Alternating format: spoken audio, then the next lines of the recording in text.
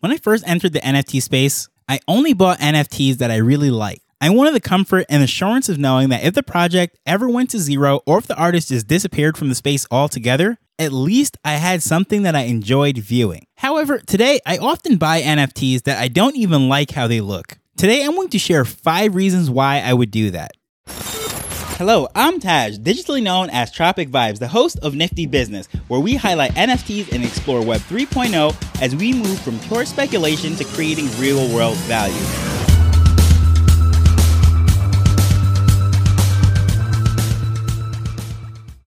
So there are many reasons as to why I would purchase an NFT. And before I begin, I want to give a little caveat. It's not like I'm just purchasing random NFTs that I have no interest in whatsoever. There's always something about that particular project, collection, or artist that I enjoy. However, the 5 reasons why I would purchase an NFT that I do not like how it looks is number 1, for resale purposes. Now, these days, trying to flip NFTs and resell them is not the easiest thing ever. And when it comes to actually flipping NFTs, I am not the right person to talk to because generally speaking, I am a collector, not a flipper. Or in the case of some projects, I hold them long term because I enjoyed what they're building and I think it is more of a business opportunity than a quick flip. However, with projects that have a lot of volume or traction, sometimes I realize that there is a great deal out there and I purchase it whether or not I like the art for one simple reason. I think the purchase price that I'm getting it at today is way below the value of what it is worth. And in that case, I don't have to particularly like the artwork. But as I said, I'm not one who's just walking around flipping NFTs. I'm not the next Franklin or anything. However, there are some NFTs that I purchase with the sole intention of flipping it. And it's usually within a project that I like, and I already have the piece that I enjoy holding, looking at, and so forth. And I see one that is such a discount that I feel like, well, it doesn't hurt to pick this up and a later date, I'll sell it. Number 2 is to give it as a gift.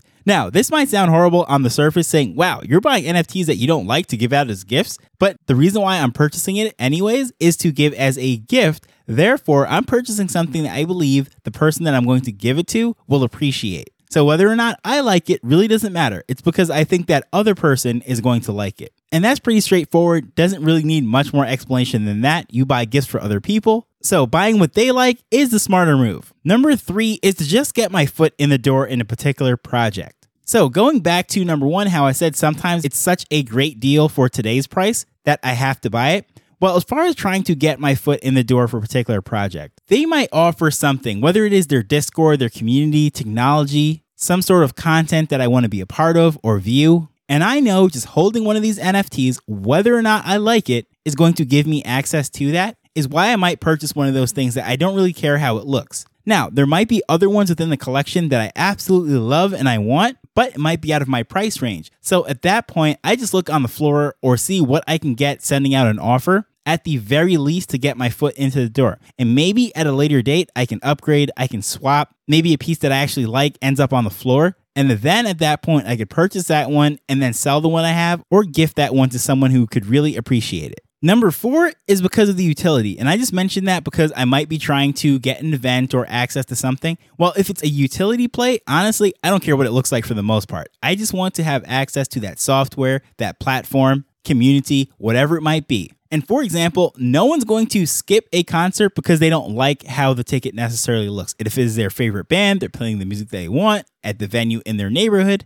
ugly tickets is not a deal breaker. And that is how I look at the NFT itself. Some of the projects that offer the most utility is not even an art play anyways. It's basically a pass, a one static image that's on all the NFTs, and it's really not an art play where you're picking and choosing which one you like. And the 5th and final reason why I might purchase an NFT that I just do not like how it looks, it is because I want to support that particular artist or creator or project. And many times this happens, it's usually something related to a Twitter space. I might be in a space speaking to someone, I get a good vibe from them, I hear their backstory, what they're trying to build, why they're doing what they're doing, and I really buy into that individual. That artwork itself that might be on the NFT, maybe it's not something that I really truly care for. However, I care for the individual, the person, the creator, the artist, the founder, whatever that person might be. And because we had that general conversation, had a connection, I was emotionally attached to that person and not necessarily the art. And that is the reason why I'll make a purchase. And usually I'm just going to pick something off the floor or the cheapest one the person has available within their primary sales. And again, that's just the goal of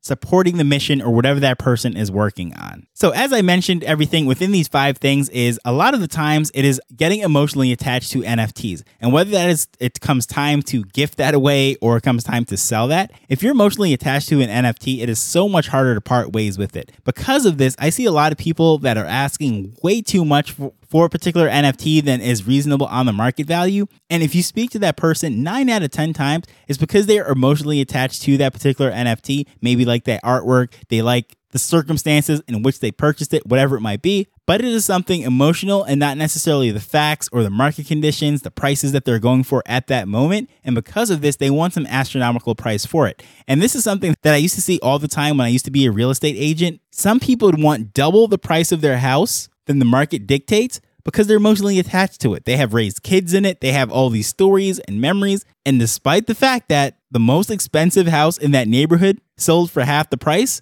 they still think that they could set some sort of record. And in reality, it might be the least valuable one on the entire street. But generally speaking, those are the top 5 reasons why I do it. I'm sure there are others, but I have not done that yet myself. This one is short, sweet, and to the point. However, if you are yearning for a little bit more stories, a few more stories that I might not cover in episodes, a great way to get those is at niftybusinessweek.com. It's the newsletter that I release. It is absolutely free. Some great things that I stumble across that might not be enough content to create 10, 15-minute episodes. However, I might do a summary, put a paragraph in there, or a link to the original article. And it's just a great way to stay in the loop of things. But as usual, I just want to thank you for taking time to listen to this as we're learning and building Web3 together. So until next time, later. The Nifty Business Show is not investment advice. It provides insights and information within the space.